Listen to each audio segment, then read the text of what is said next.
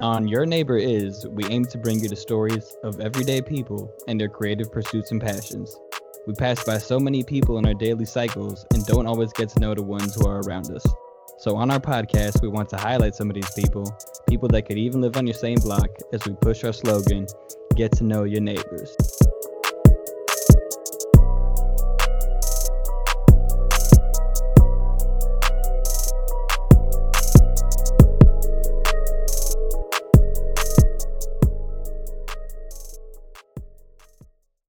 Welcome to the podcast. This is Your Neighbor Is. My name is Gabe.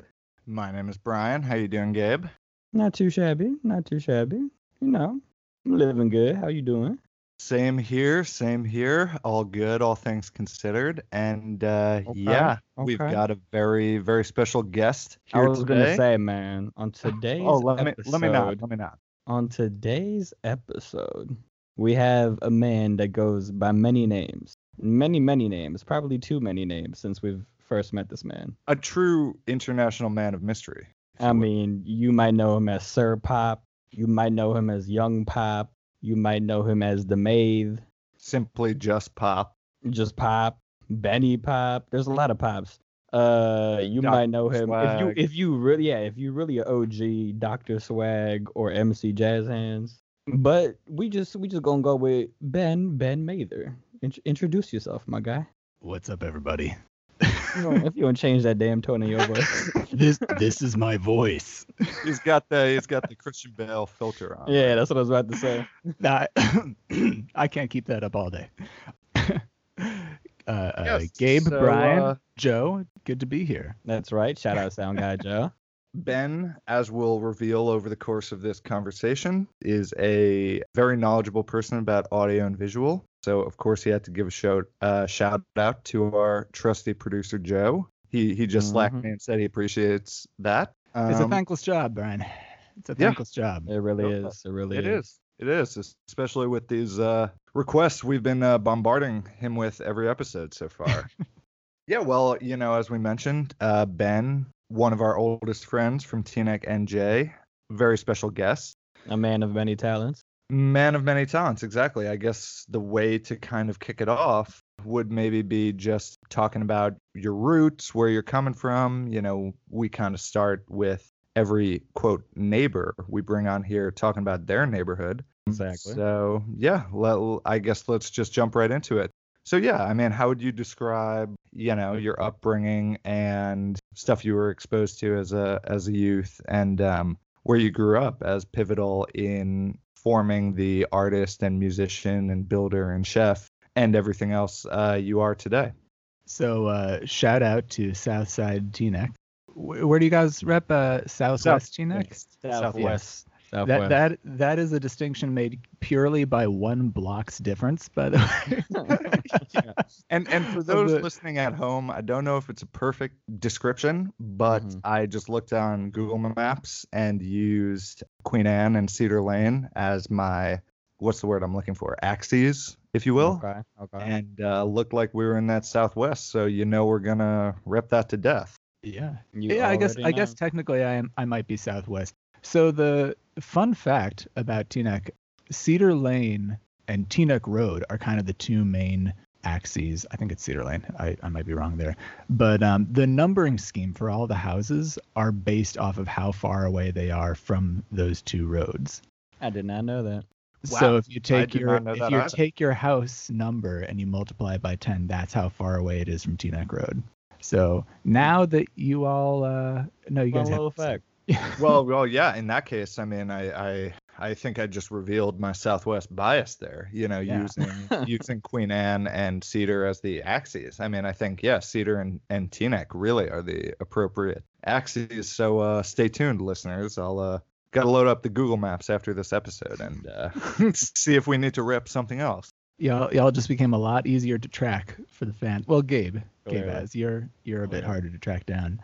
Yeah, that's a little thing that I learned in the ambulance corps. Shout out Teaneck Volunteer Ambulance Corps. All right. Yeah, I mean, that's actually a good segue, or maybe not a segue, but just something I want to call out. Ben, as we've both mentioned kind of briefly so far at the beginning of this episode, you're a man of many talents. You're a musician, a guitarist, a multi-instrumentalist, painter, and artist in various mixed media, which I would love to, get into kind of the difference between paint and other mediums you've used, but also somebody who is improving lives daily by being a medical professional. So, I mean, I'm still kind of waiting on that intro about your name. Right. Sorry, I've been spitting fun facts. I think after that, something great to talk about would be maybe how you juggle, doing all these different things you do in the creative pursuits while still obviously, having one of maybe the most stressful jobs and most important jobs we have in this country. The man got a lot going on for sure. Let's bring it back to that beginning, though. Let's start at the beginning with you, Ben. Right, my superhero origin story. It's a very good place to start. Born and raised Teaneck. Okay, born Jersey City, raised Teaneck. Oh, shit, I didn't even know. Yeah, over in like the really dank part of Jersey City Hospital. Nice. But raised in Teaneck, super diverse area. For those who don't know, Teaneck was the first area to voluntarily integrate its public schools. That's facts. And they really don't gloss over that in the school system. They really emphasize the importance of bringing lots of different people together and sharing each other's perspectives. So I think we all grew up with that openness and that willingness to see other perspectives and try other modes of thinking. And that probably had a big impact on my desire to play around with so many different crafts. Mom's a dance teacher. Dad is the lighting designer. So I come from theater folk. Sister is a ballerina. Shout out Ruby. So yeah, I growing up always identified primarily as a musician. And I thought I was going to be a music producer. And then two things happened. One, I went to guitar camp to the National Guitar Workshop, which no longer exists. When was this? I had to have been like 15. But like that was a point where like I really thought music will be my career. And then I start seeing all these other people that are either better than me or younger than me or both. And I'm like, these guys have so much dedication that I need to just get out of their way. Like I do not practice like they practice. I do not have what they have. I need to find something else. I can still do it as a hobby, but my respect for them kind of showed me that I didn't feel cut out for the music industry as something to pay my bills. But the other thing, which would seem like a negative thing, but sort of became a positive, was I got really sick with ulcerative colitis. I got diagnosed at 16. 2 years later, I got some pretty major surgery, my entire large intestine removed. But that experience showed me the medical world. So suddenly there's this whole world that was unexplored, and I started learning more and more about it. The more I learned, the more I was like, I want to do this. So went into the sciences. I just graduated from nursing school. I take my boards in just a little under 2 weeks. Congrats. Good luck. You. Hopefully going to be working at St. Joe's in Patterson in the third busiest ER in the country. I work there right now as a scribe, which if you don't know what that is, basically I follow the doctors around. I do charts for them. And if you see 20 patients in a day, that's 20 charts you have to write. But if you have someone else like me to write them for you, that saves you a lot of time. You get to see more patients in a day, help more people out. Interesting. Funny. I thought a scribe would be somebody, recording the tales of brave heroes, slaying dragons. No, I'm just kidding. But I mean, that's not too far off. Some of these doctors are pretty brave with the things they see. I mean, literally, yeah. And that's, I think that's really awesome that you were in, obviously we all know you were in a really tough time with your health for a moment there, and to come out of that and want to kind of give back to these people in this organization, this industry that help you out. I think that's really awesome.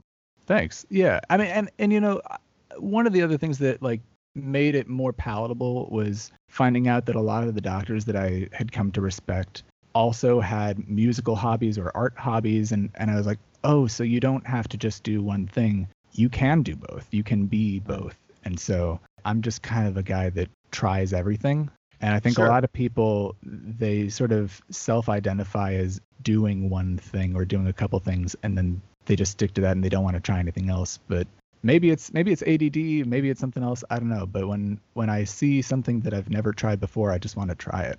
I mean, you can see that. You can see that in a lot of my paintings. It's not one consistent style.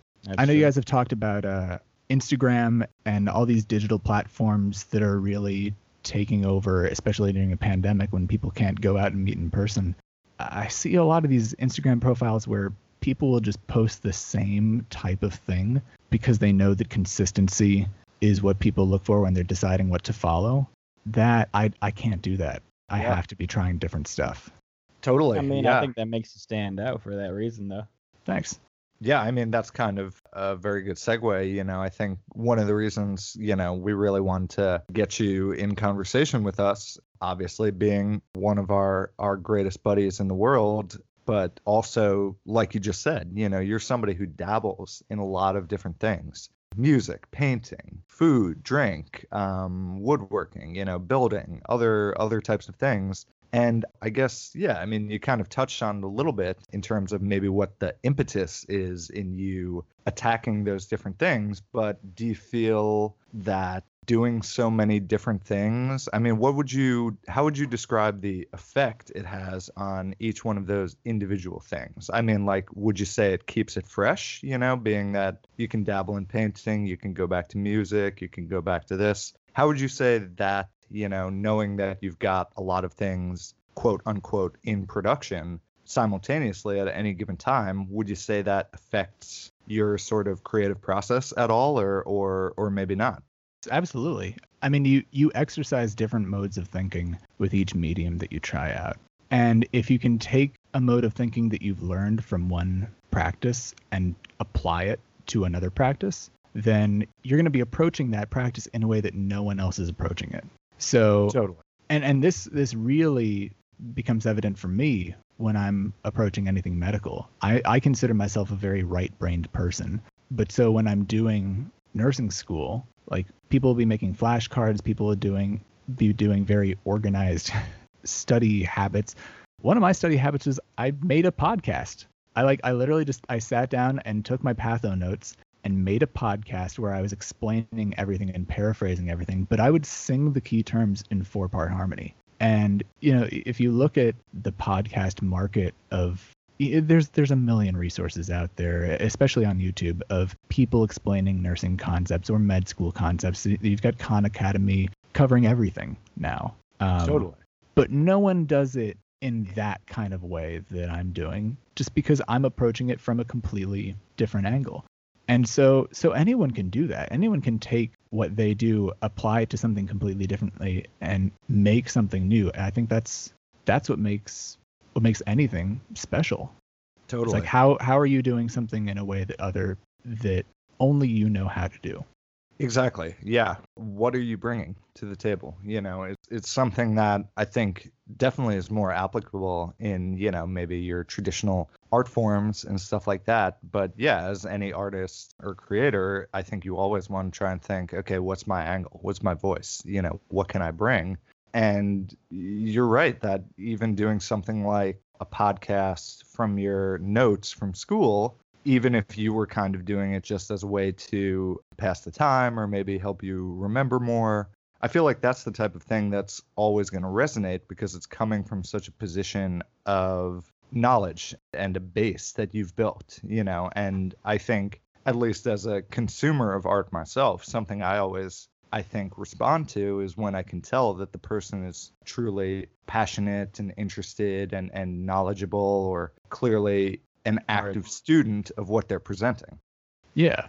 I'm almost afraid to say this just at risk of sounding really pretentious, but like, one exercise that you can try with yourself just to exercise that muscle is, like, take any sense and describe something of a different sense with terms of that first sense. So, like, if I'm tasting food, trying to describe it in terms of sound, like the drink that I'm drinking, does it have any bass notes in it, or is it all treble?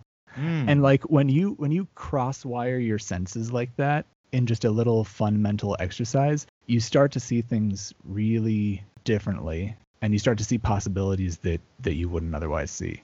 We get into some trippy shit, yeah. Just like crossfire your senses. Describe music as like being sour or bitter or sweet or tart. Would you, as somebody knowledgeable about the medical field and the human body and anatomy. Would you say that connects to something like synesthesia in any way? Oh yeah, I mean, there's definitely like, one of my favorite YouTubers, Adam Neely, he's got a bit of synesthesia where he perceives certain letters as being connected to certain colors. So whenever he animates music and musical notes, he'll color the different chords or the different notes based on the colors that he feels are associated with it. And that's something that it's not based in something that anyone else would feel. It's just very attuned to him only. But it gives his content a certain flavor that you're just not going to find anywhere else. Totally. Yeah. And maybe those letters have different flavors and stuff like that too, But I mean, that's super interesting, and Yeah. I guess. Interesting outlook on things. It's cool though. Totally. But like, if you're listening to this and you're like, I'm going to take that advice, just be careful of like saying anything like that out loud, because if you're swirling a glass of wine and you're like, I'm not getting any bass notes from it, like people will look at you funny. They'll Yeah. think you just hit a line in the bathroom. Yeah, you can do it, but keep it to yourself, but use it, but don't let other people know you're doing that. I mean, I feel feel like that. I feel that is a microcosm of the mark of a great creator, whatever, somebody that's putting Artiste. something out for, artiste, somebody putting something out for consumption. You got to know what to include and what not to include. Ben, I wanted to go back to something you had mentioned before. So it's clear that you have this innate creative nature where you like incorporate art into like almost everything you do. I mean, literally making a podcast where you sing your notes is artsy as it gets. But you were talking about how like growing up, you had a pretty theatrical family with your mom and dad and sister. And so I guess that's how it connected to you getting into music. But what I'm curious about, because I don't think I actually know the origin story of this, is like what was the transition of you going from really just being more of like always a musician that tried out many things to deciding to dabble in like painting things? Like where's the connection in there? Okay, so that was pretty specific, actually. It was right after I graduated college, because throughout college, I was in the Rutgers University Glee Club, which, if you've never heard of Glee Club before, it is nothing like the show Glee. They a bunch of singing motherfuckers. Yeah, it's a bunch of singing motherfuckers, but we were like in tuxedos, singing serious choral music, singing in Russian, singing in German, and we did a lot of serious stuff, and it was really, really intense. I mean, we got to tour Europe. Subtle and flex. Yeah, subtle. The group toured Europe, and I just happened to be a part of it. I was not like the... Still a subtle flex. Word. Okay. Hence my introduction, international. Yeah. Overseas, booked and busy. I just really don't want people to think like, oh, he was in that show Glee, basically, but in real life. No, not that. Were you not though? We never sung pop songs. Sang. Okay. Sung, sang. But so when I graduated, I'm like, oh shoot, what's my creative outlet now? And while I was at work, just starting off, I started doodling, and the more I doodled, the more I was like, okay, this is getting interesting. And then there was a specific moment I was watching Comedians in Cars Getting Coffee with Jerry Seinfeld. He was interviewing Jim Carrey. Jim Carrey gave him a tour of his studio, and it had all these really interesting paintings. I forgot he was doing paintings. Yeah. And I was like, ooh, that sounds cool. I think I want to try painting. And so I just went to AC Moore, bought a bunch of canvases and some paint, got like a bunch of cheap paint and cheap brushes, and just started messing around. And simple as that. Yeah. And I started off by painting microscope slides, because I knew that if I messed up, no one would know. It's not like you're not painting a face. That's actually genius. Right? So Totally. Yeah. I mean, what a way to get started. And before that, I'm just going to touch on this in case anyone listening is considering painting. If they're like on the edge, they haven't started yet, they're looking for that push.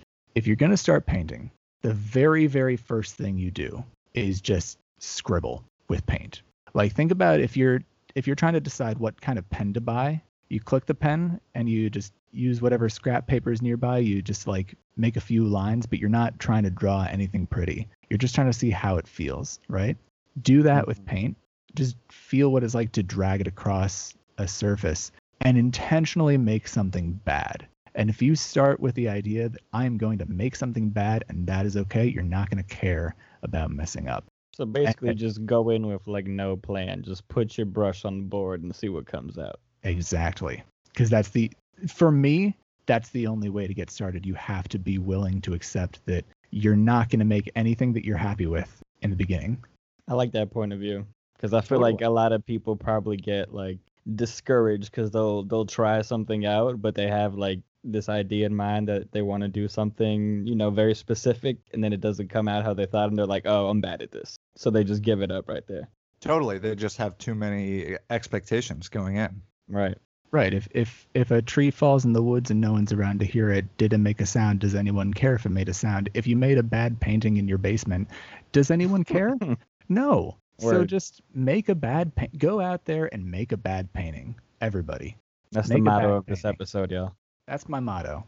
Make bad paintings. Make bad paintings. Okay. I'm about to do that right after this episode. Yeah. That's lit. That's lit. So yeah, and ever since then I've been like I did like some radiology stuff. I would like paint X-rays and CT scans. I've painted using human hair. I went to a wig shop. I bought some hair. I bought a weave. I cut the fibers off and I coated them in paint and I put them on the canvas and I just How let much it you drop dry. on the weave, bro? You out here balling on Brazilian weaves? How much you dropping? It wasn't too much hair. It was just enough hair to get the point across on the canvas. But I was trying to make loose connective tissue. So I'm like, I need to make something fibrous. How do I do that? I know, hair. That's a great idea. Yeah, and I figure hair would stand up better than something like maybe celery, or something else. I'm just trying to think of other fibrous materials. Right. Definitely. Yeah, I mean that's really awesome. And for you to go from somebody just squiggling on a page to somebody who's, incorporating mixed media. I mean, what do you think was that first impetus to sort of say, okay, I want to push this and I want to push these limits? Was it maybe a particular idea, or were you just thinking of, just expanding your repertoire in general? Well, I mean, any time that you have an idea, and for me, the goal was just, okay, paint loose connective tissue. What does that look like? Okay, it looks really fibrous. It's got a lot of texture. How do I do that with paint? I don't know. How do I do that using something other than paint? And I think maybe that's the thought that other people wouldn't have, is they wouldn't think to go beyond paint. Right. They wouldn't think to go beyond the conventional limits. Sure.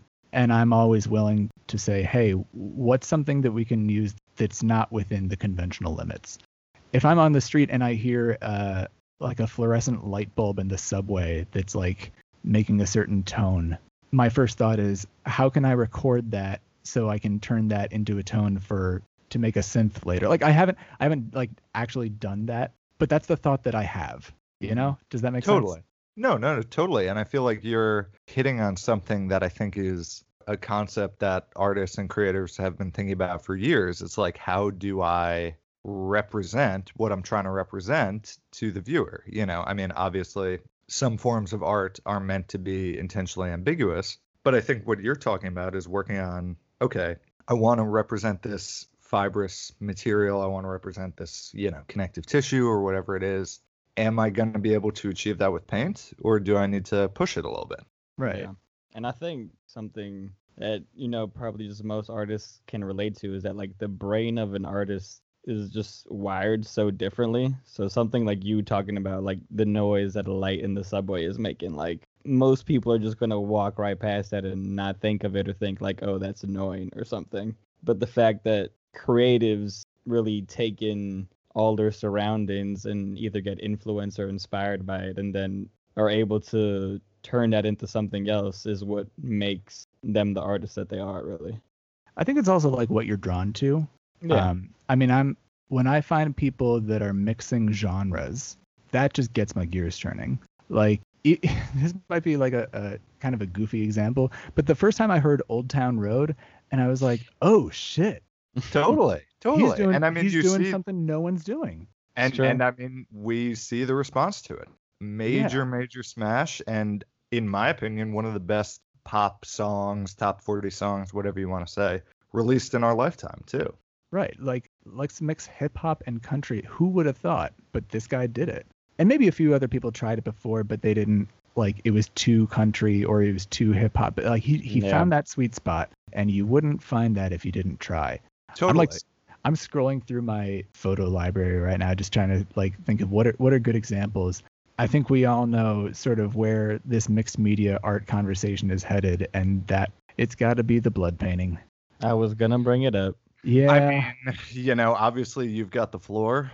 This is your interview. We're just the humble hosts. But yeah, I mean, I think anybody who's a follower at home, I'm sure has come across that. So yeah, I mean, the floor is yours. I'm sure a couple of listeners just shut off the episode as well, but that's fine. That's fine. We want you to talk about the blood painting. Yeah, Joe, can we make sure we don't get any crazy ignorant comments in the post of this episode? Please, Joe. We got no place for that. Filter out all the haters, Joe. Please. I can't see them. I got the blockers on. This podcast is brought to you by blood paintings. Be positive. Shout out our first sponsor. It's now a paint too. Anyway, though, all right, let's give the good people at home some explanation here. Right. So I didn't just like come up with this on my own.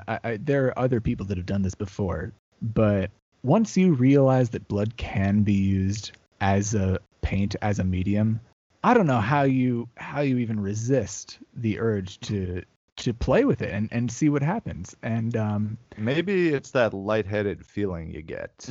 Or maybe it's literally need some more material. Blood. Maybe it's the access. I mean, I'm not going to say exactly all of the steps of how I got, but it was my own blood. It was safely obtained. It was, obtained sterilely. For all the feds listening to the episode, this man did not kill anybody. I did not kill anybody. It was his own blood.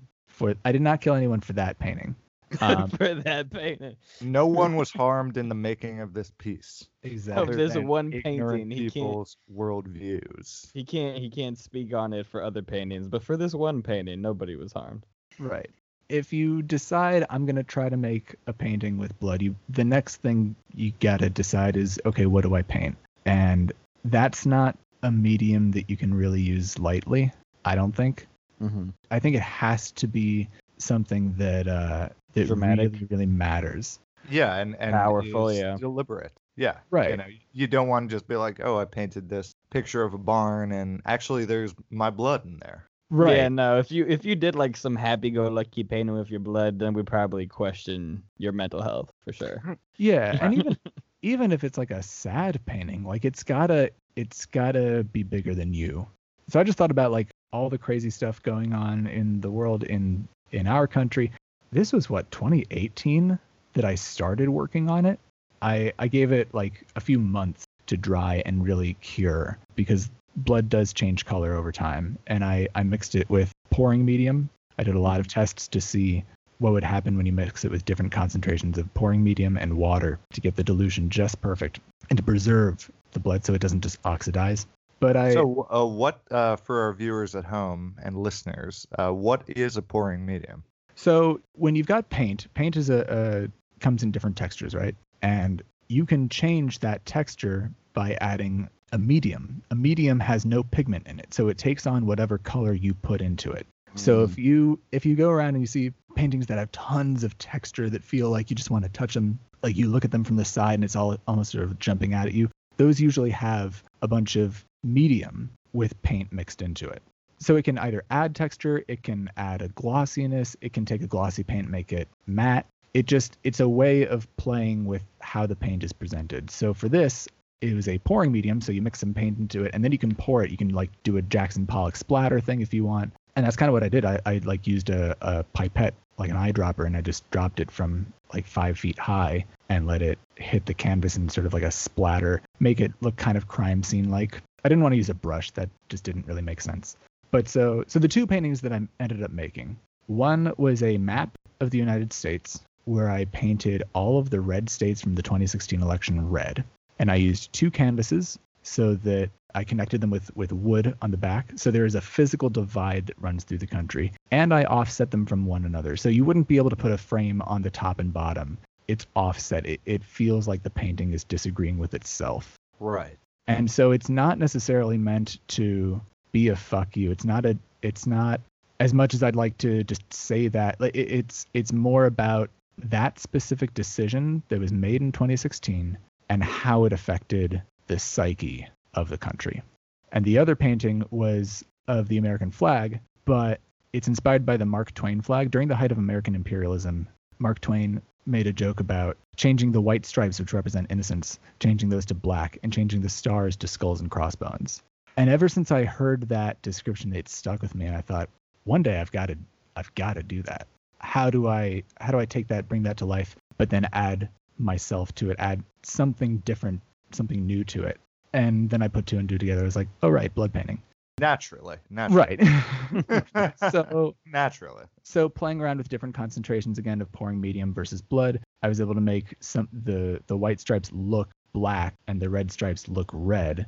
I carved a stamp, made skulls and crossbones, but then the underlying thing, instead of just canvas, I laid down strips of newspaper, and they were all articles about the Trump administration, about the conflict within the country. And I wove them together in a way that creates like a vague sort of like a weave that looks kind of like the Confederate flag.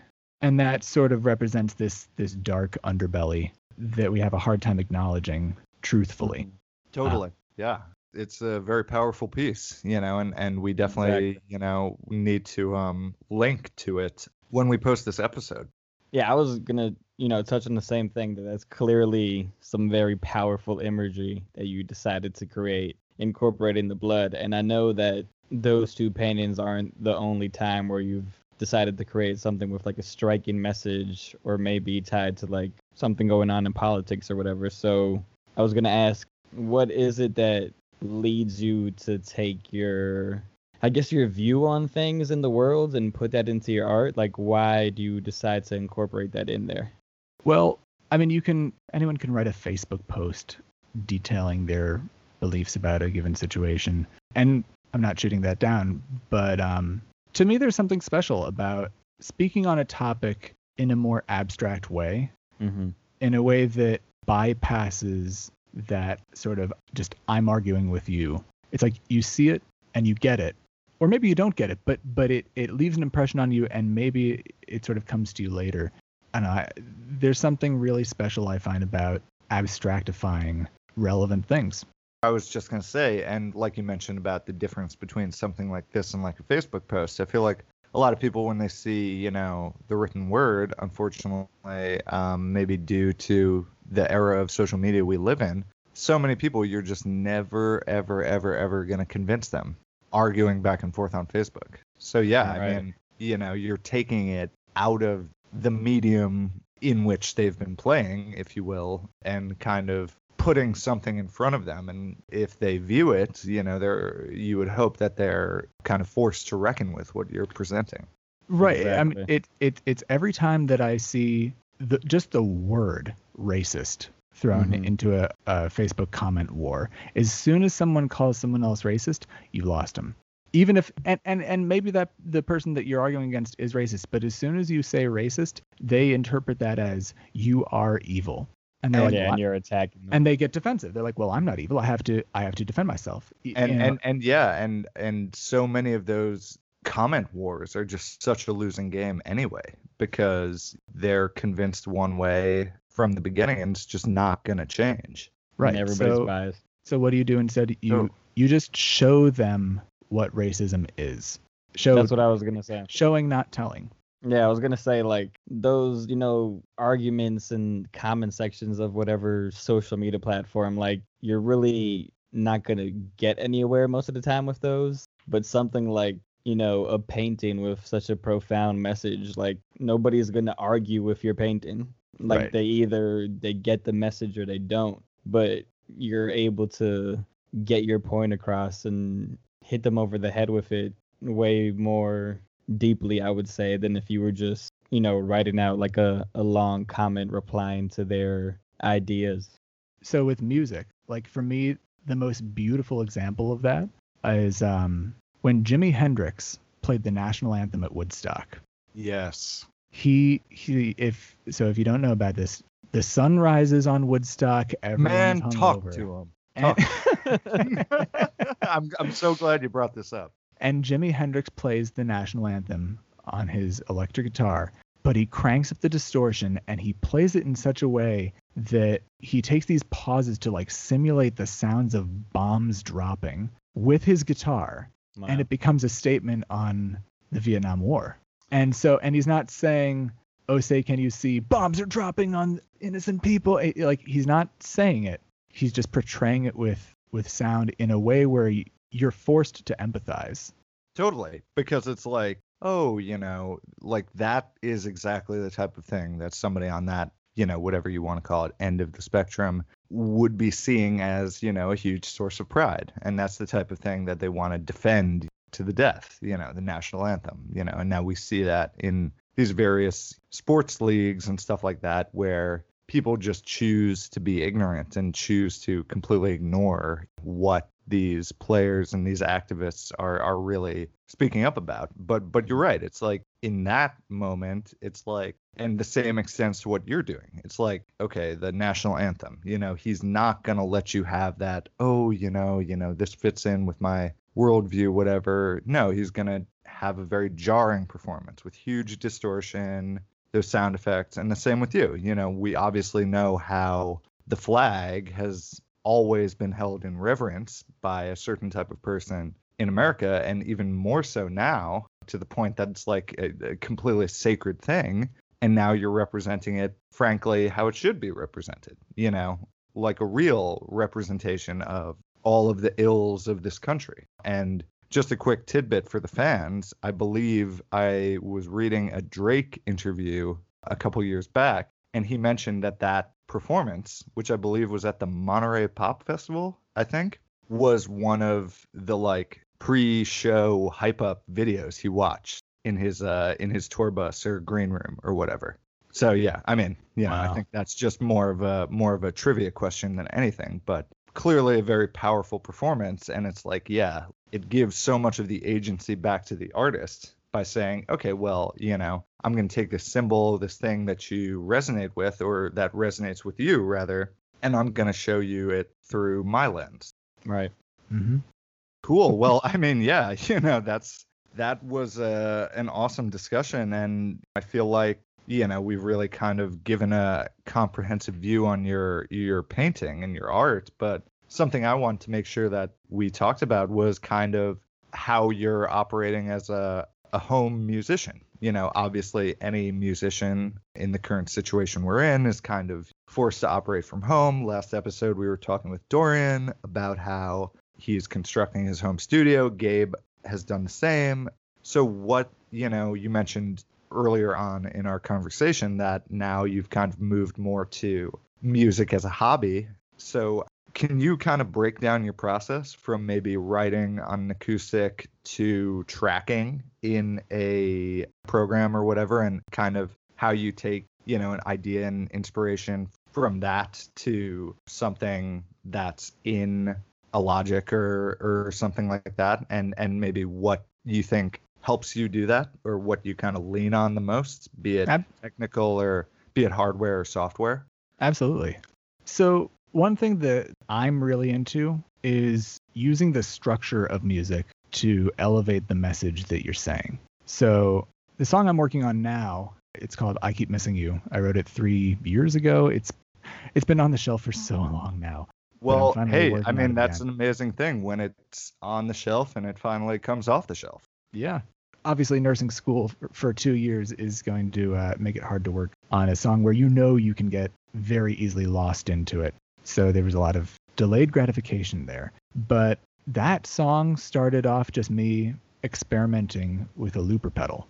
I was playing around with the chord progression for Get Lucky. I was building up layers. And then I realized that there's this button that if you double tap it, it flips the entire audio track and plays it backwards. And I'm listening to it and I'm like, oh shit, this actually sounds pretty good.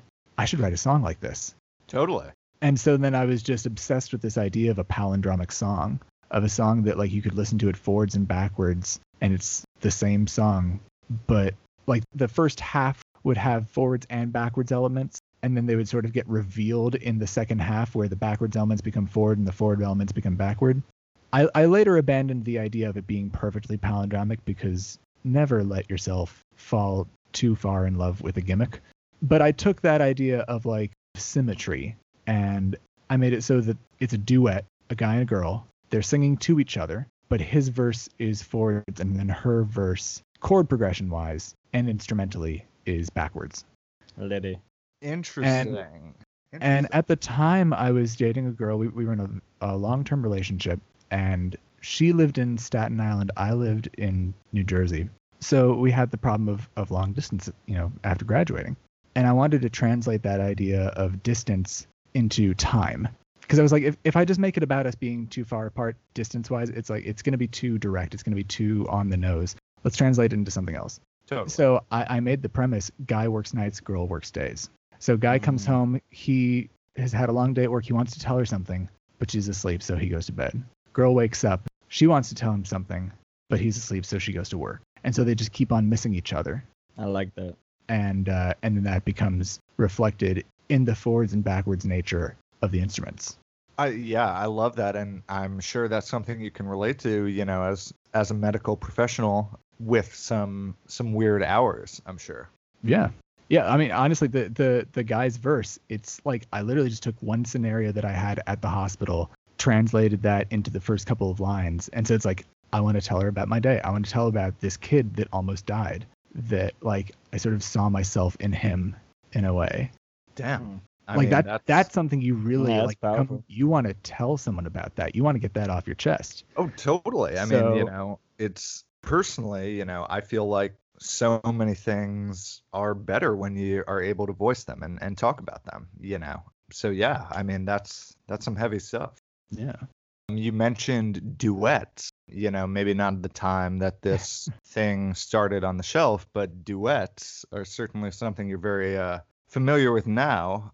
Maybe you want to speak on that real quick or plug something. Look at my man quick. doing the segue over there. Okay. Okay. I had to. I peeped it. Smooth. Hey, I'm trying to peep it so we can get some of this man's following. Facts. I forgot we also have a TikTok star in this episode right now. Oh God. Yeah. That was weird.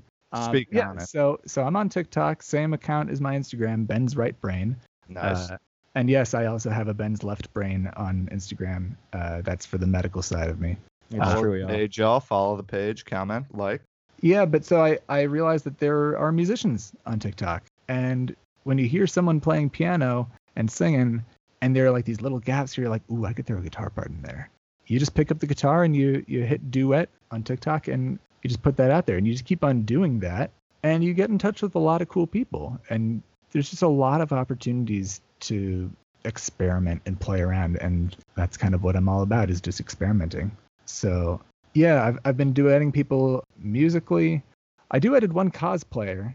She did like a Mary Jane Watson cosplay thing where she's holding the Spidey suit. So I'm like, oh great, I don't have to get a Spidey suit. I could just be Peter Parker looking for his Spidey suit.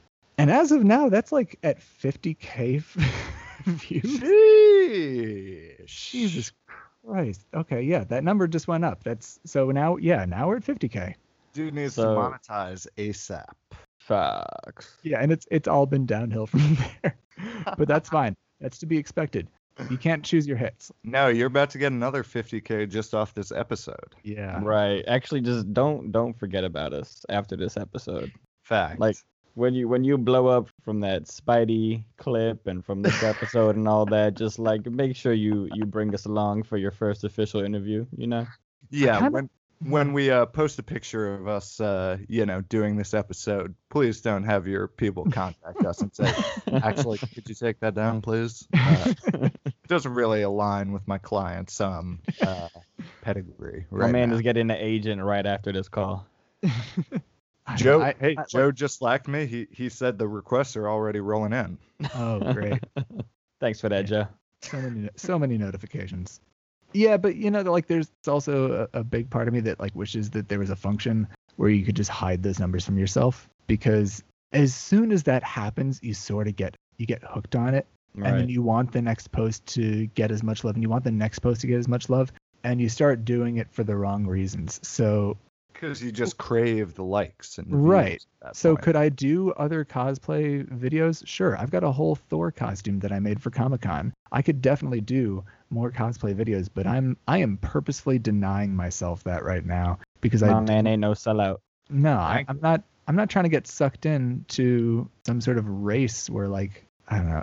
I just watched a Joseph Gordon-Levitt TED Talk this morning, and one thing that he said that really spoke to me was when he was so concerned about getting attention and like what articles would say about him, you know, if he accepts this role, what are people going to say? Is he going to get any attention for playing this part?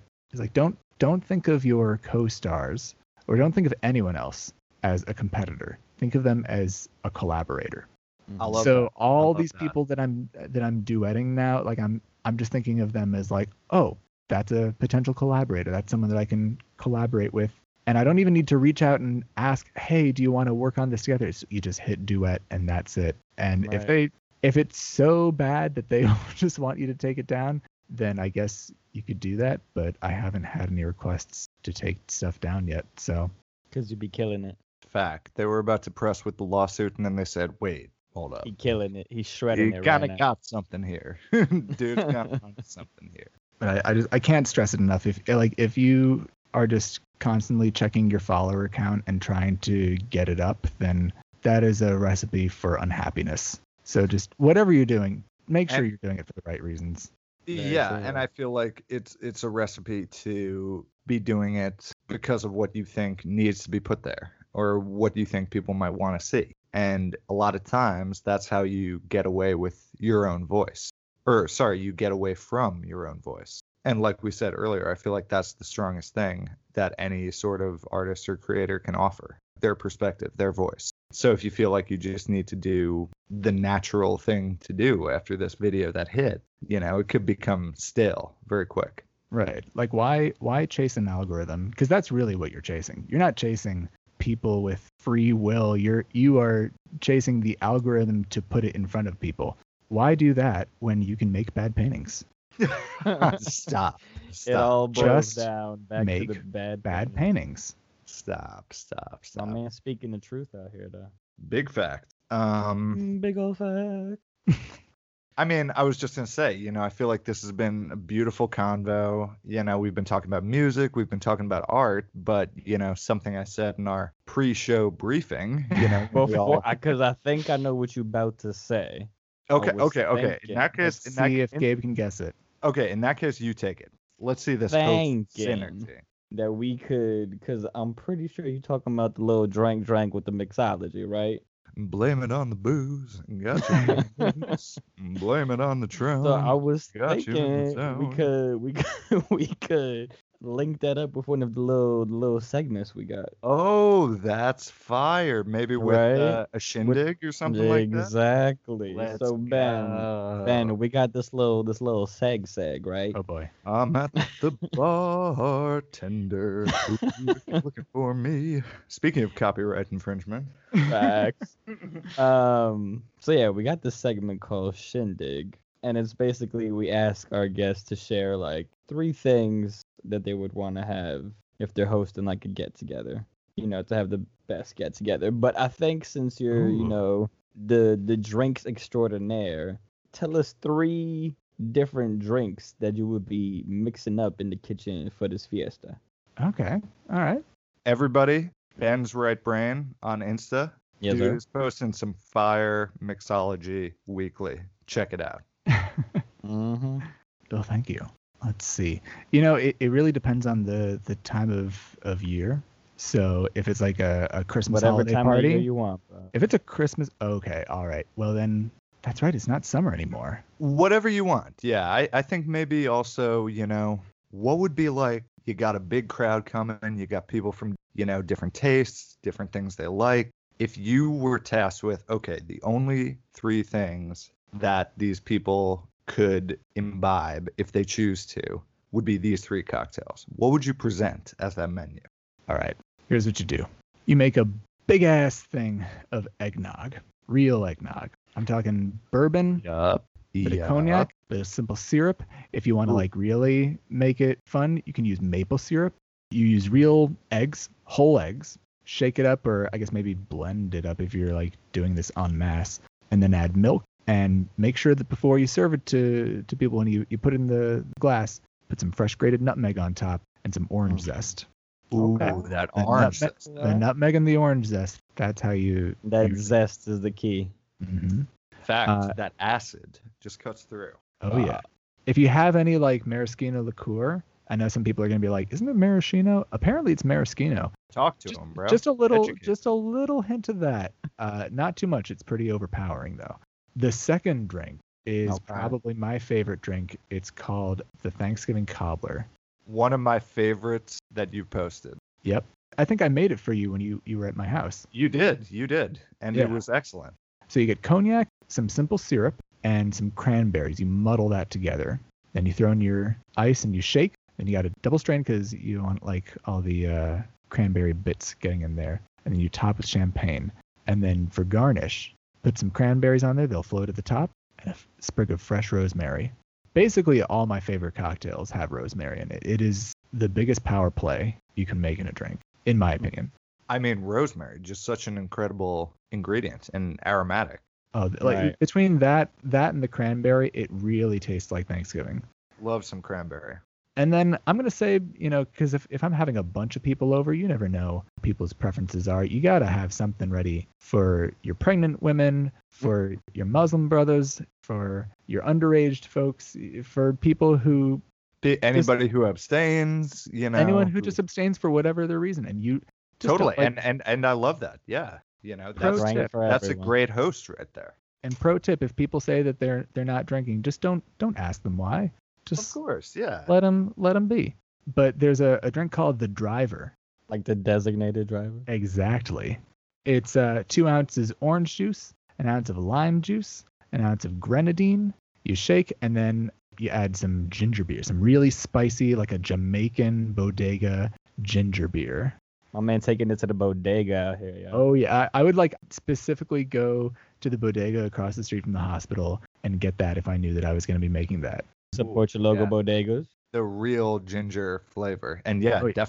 Because the thing is, that ginger beer, if it's spicy enough, it'll simulate the burn of a spirit. And it's like, it's a different burn. It's like in the back of the throat. So like, maybe you might want to have like a secondary mocktail on deck, like a Shirley Temple, something that's a bit more palatable for the youths. They don't want to be feeling an alcoholic burn. But if you're trying to please people that, I don't know, maybe they're on metronidazole, aka Flagyl, which is an antibiotic that you're not supposed to drink with. Breaking out the terminology, okay. Got to study on the go.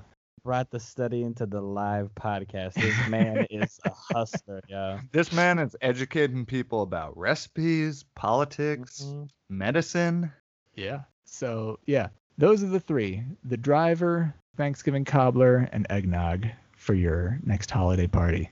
I'm digging it. You broke out all these fire-sounding drinks, and I don't even drink, but they sound fire. Feel free to check in on the Insta, where next I will be posting how to make your own coffee liqueur. Ooh. Using instant coffee and vodka. How about we make that coffee liqueur and then make a little hard tiramisu? Ooh. One of my favorite dishes involving the coffee flavor. Ooh, you two in the kitchen, one on the drinks, one on the stove. Okay. Okay. Yeah, just look out for the Your Neighbor Is pop-up. This Your Neighbor Is cooking show. This Your Neighbor Is cooking show is really gonna happen. We've talked about cooking on like the last 3 episodes now. Brian, you'll remember that the last one I made was a homemade horchata. So totally, and it looked amazing. Mix that up with your coffee liqueur. What do you get? You get a very interesting homemade White Russian. One of my favorite drinks, in part because of one of my favorite movies, Big Lebowski. The Dude Abides. That's a good Caucasian. What? He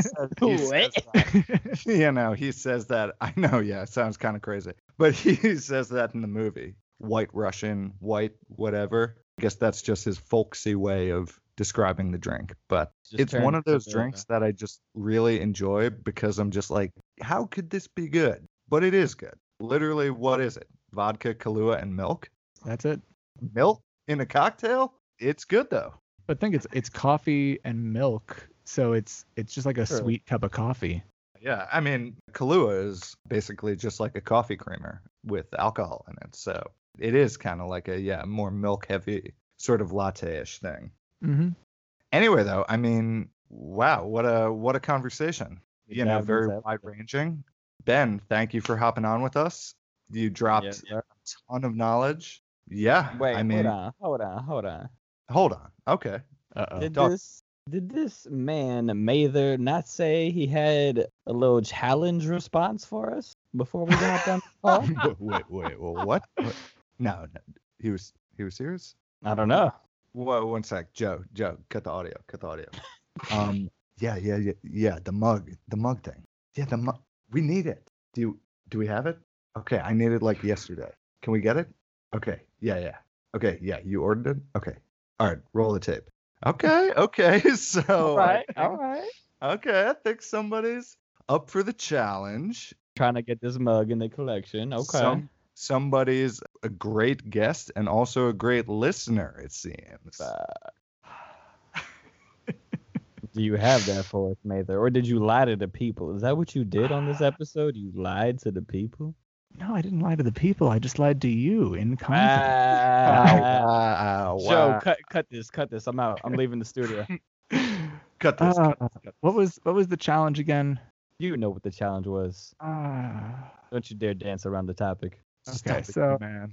For those of you just tuning in, that's not how podcasts work, is it? Hopefully. One day Word. on AM radio. Yeah. The live episodes, right? Brian and Gabe put out a little challenge to see if you'd been listening to the first 3 episodes or if you're just joining us now. And they wanted to see if you knew how Gabe started his rap career when it all began. And then what was Brian's older brother doing under a bridge down by the river? What was he doing? He was not doing a Chris Farley impression. And thank the Lord he was also not doing Anthony Kiedis impersonation under the bridge. Yeah. But so I'm listening to episode 3 of the podcast while riding my bike, hearing them put out this challenge, and these words, they just came to me. So I had to write them down. And let me tell you about Goods Paradito wanted a girl to know his name. She said, Goods rapper who? Like a thorn in the rain. Little did she know that he'd be spitting this much flame. When you hear these lights go out, chick gon' never be the same. Chillin' in the neck with my foots on necks. Nurse singing and painting the TikTok and never know what's next. Conquering Catan with my longest road. Yeah, your army cannot harm me. I know it's a weird flex. Oh, let's go. I'm going to just have to say, any other future listeners, if we do another challenge, y'all need to come harder. Because this man just rapped his answers to the challenge. Are y'all even on the same wavelength? I don't think y'all are. Are y'all hearing the dedication right now? This are man y'all is hearing this? fighting for that mug. He needs that mug in his life. I need that mug in my life. This man is dropping what? A nice tight 8 to 12 just to get that mug? I have nowhere to pour my coffee. It just goes into my hands and then I sip it. I need that mug. Crazy. This man's resolve has been built by pouring that coffee straight into his mouth. It's so hot. Damn. I mean, as Gabe said, you smashed that challenge. I guess so we really now have to give this man a mug. We'll be getting you that mug in, about 2 to 3 weeks plus shipping. Give or take 5 to 7 business days. Based on, Exactly. Still got to put the order in, but I'm gonna get a mug and a bill for the shipping and handling. I like that energy, Gabe. Anybody who tries to get one of these excellent mugs off of us, they need to come correct with some creativity as well, like this man just did, and kicked a freestyle for y'all. They really do. And Joe, once you get back from running around town to get that mug, can we get about 17 air horns back there? And maybe some bombs dropping?